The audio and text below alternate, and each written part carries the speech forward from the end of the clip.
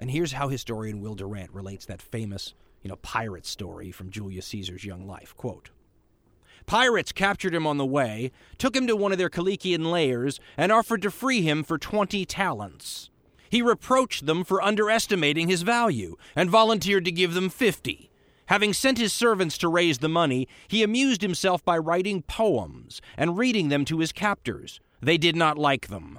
He called them dull barbarians and promised to hang them at the earliest opportunity. When the ransom came, he hurried to Miletus, engaged vessels and crews, chased and caught the pirates, recovered the ransom, and crucified them. But being a man of great clemency, he had their throats cut first. Then he went to Rhodes to study rhetoric and philosophy."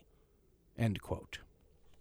I think perhaps the part I like the best about that is, then he went to Rhodes to study rhetoric and philosophy. Interesting people, these Romans, eh? That's a great story, though, because what it essentially tells you is that Caesar's charm was such that he was interacting in a friendly way with these pirates who captured him, and jokes, in a not-so-joking fashion that, as soon as I'm out of here, I'm going to come back and kill you all. And they were kind of going, okay, all right, good luck. Then when they try to offer a ransom, Caesar feels insulted by how low it is and offers them almost triple what they're asking. I mean, these are the kind of things. And then to go do it. Then to go and raise the crews and come back and crucify all these guys who he knew by name while he was captured with them. You can see right there, you're not dealing with a normal human being.